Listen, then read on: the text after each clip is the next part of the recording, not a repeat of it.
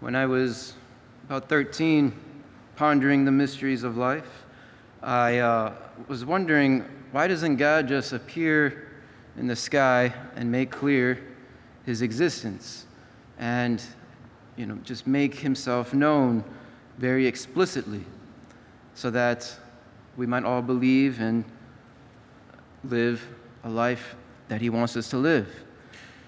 But then I realized even the angels knew God existed, and it didn't mean that they loved him.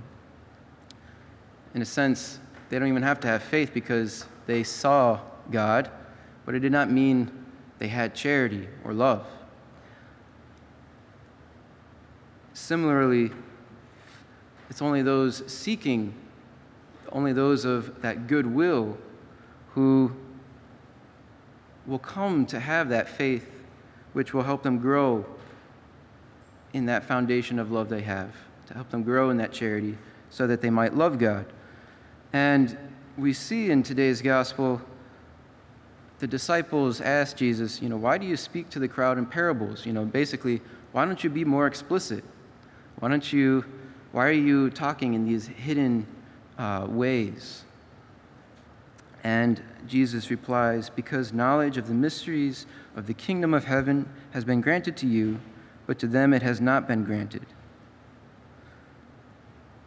Now, this does not mean we must, despair or become neglectful of what we have to do for our faith, because we're thinking, Jesus is saying everything's predetermined, everything's predestined. Either God has given me the faith or not.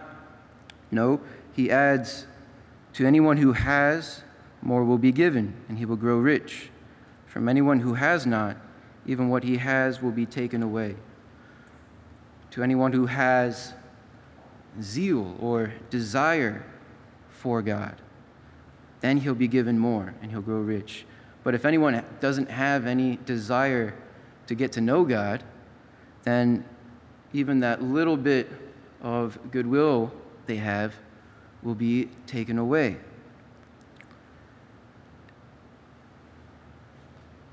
And then he says, this is why I speak to them in parables, because they look but do not see, and hear but do not listen or understand. They are hearing God's words, but they don't understand what is being said. They see Christ's flesh, but they're not able to discern the divinity right in front of them.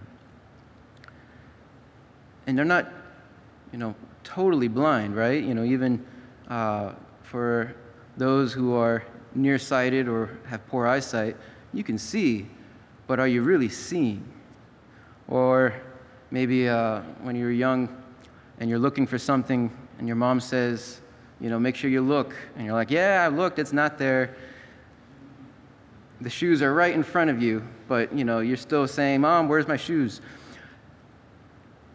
Similarly, we are seeing, but we don't always see. And Christ is saying the same for many of those who aren't ready to hear the gospel. There's something blocking them. There's sin that makes it hard to understand, and it hardens our hearts.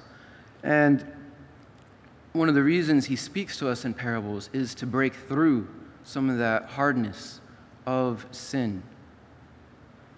Think of in the city and the sidewalk, or maybe your pavement around your house, maybe even like pavers. You can do all you want to weed it and make sure you put the blocking, the covering, so that weeds don't grow through, but they find those little cracks, those seeds get through and they'll grow, even though it doesn't seem like anything would get through there. The Lord's gospel sometimes is too big for us to be lumped onto us. We have to take it slowly, take it small.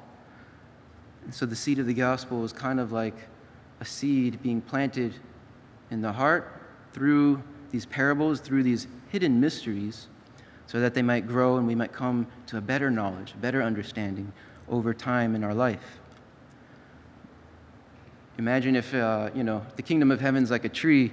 Well, a tree wouldn't really fit within us, right? But a seed could. A seed we can take in and then can grow. I remember years ago reading an article about how a man, it was discovered that he had broccoli growing in his lungs.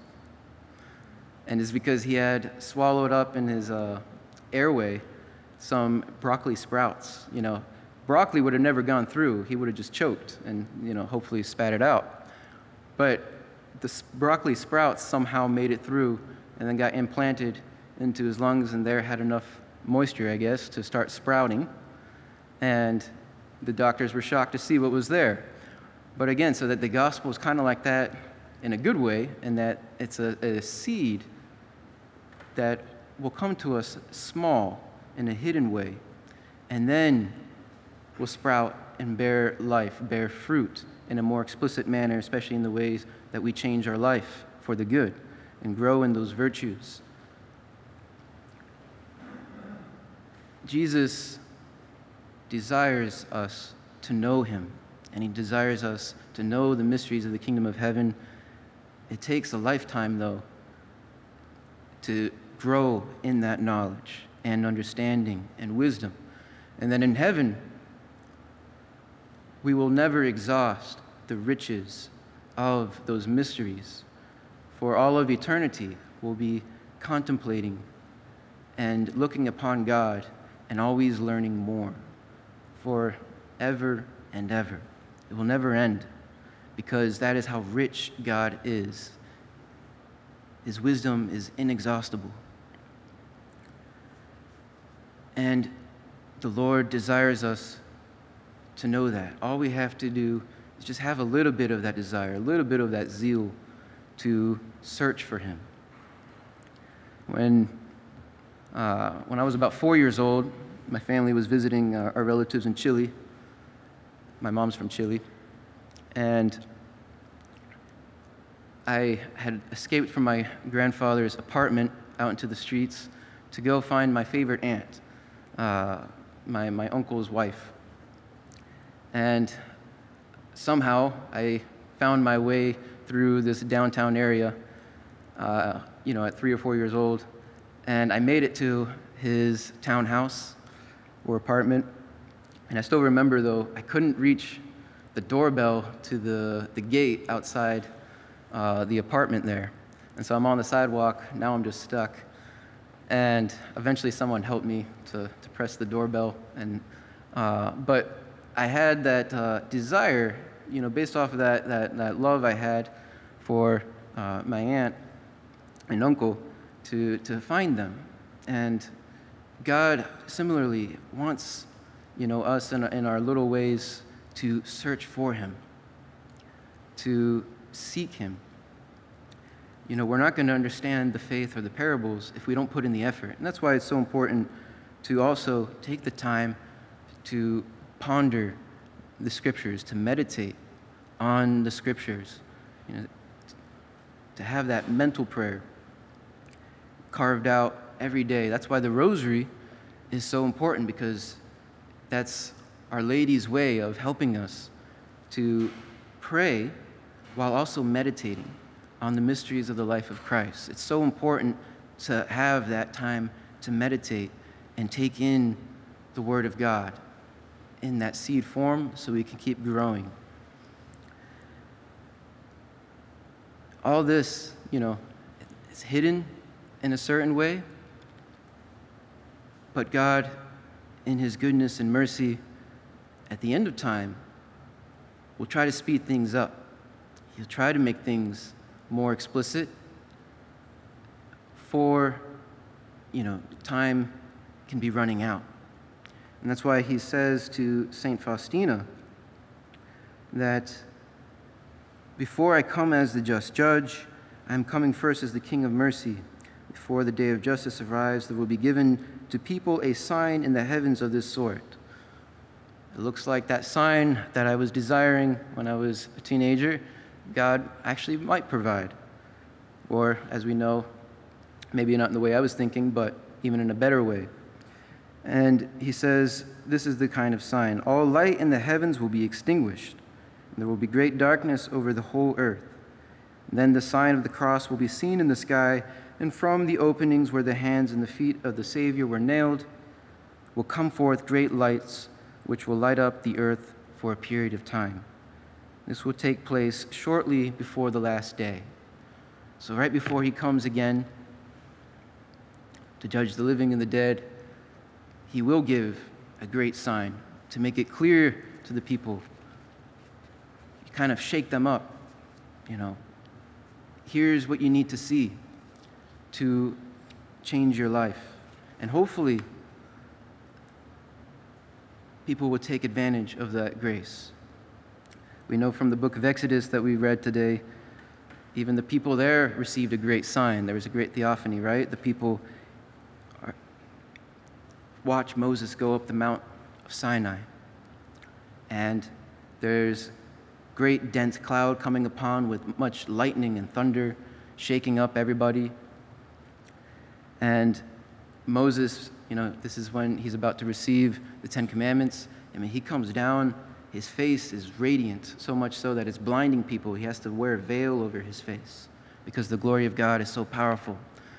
And yet people, the Israelites, what do?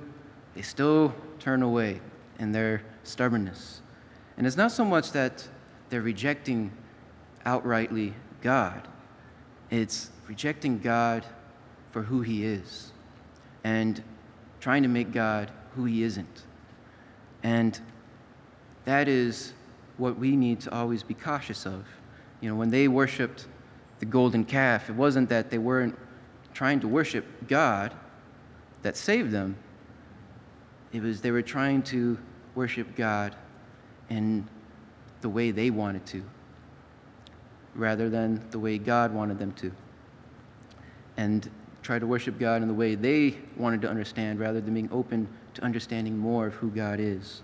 And so that is the great challenge for us today as well, and for our society, to search for God, but also to be truly open to who he is, so that the seed of his gospel may be planted within us and grow to fruition, that we might enjoy in the kingdom of heaven.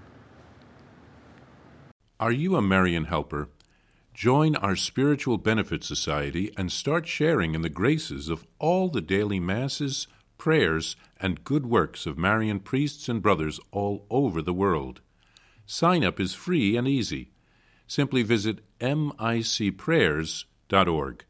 That's micprayers.org. Thank you, and God bless you. Please follow or subscribe to this podcast to receive the latest episodes and updates. If you have been blessed by this podcast, I invite you to leave a review. Reviews greatly improve our podcast ranking and will help spread this podcast to other people throughout the world. Are you enjoying this podcast? I invite you to listen to more shows brought to you by the Marian Fathers of the Immaculate Conception. Join us daily for enriching spiritual content, which will help you on your journey with Jesus Christ. Simply visit DivineMercyPlus.org for a complete list of our shows. That's DivineMercyPlus.org. Are you a Marian helper?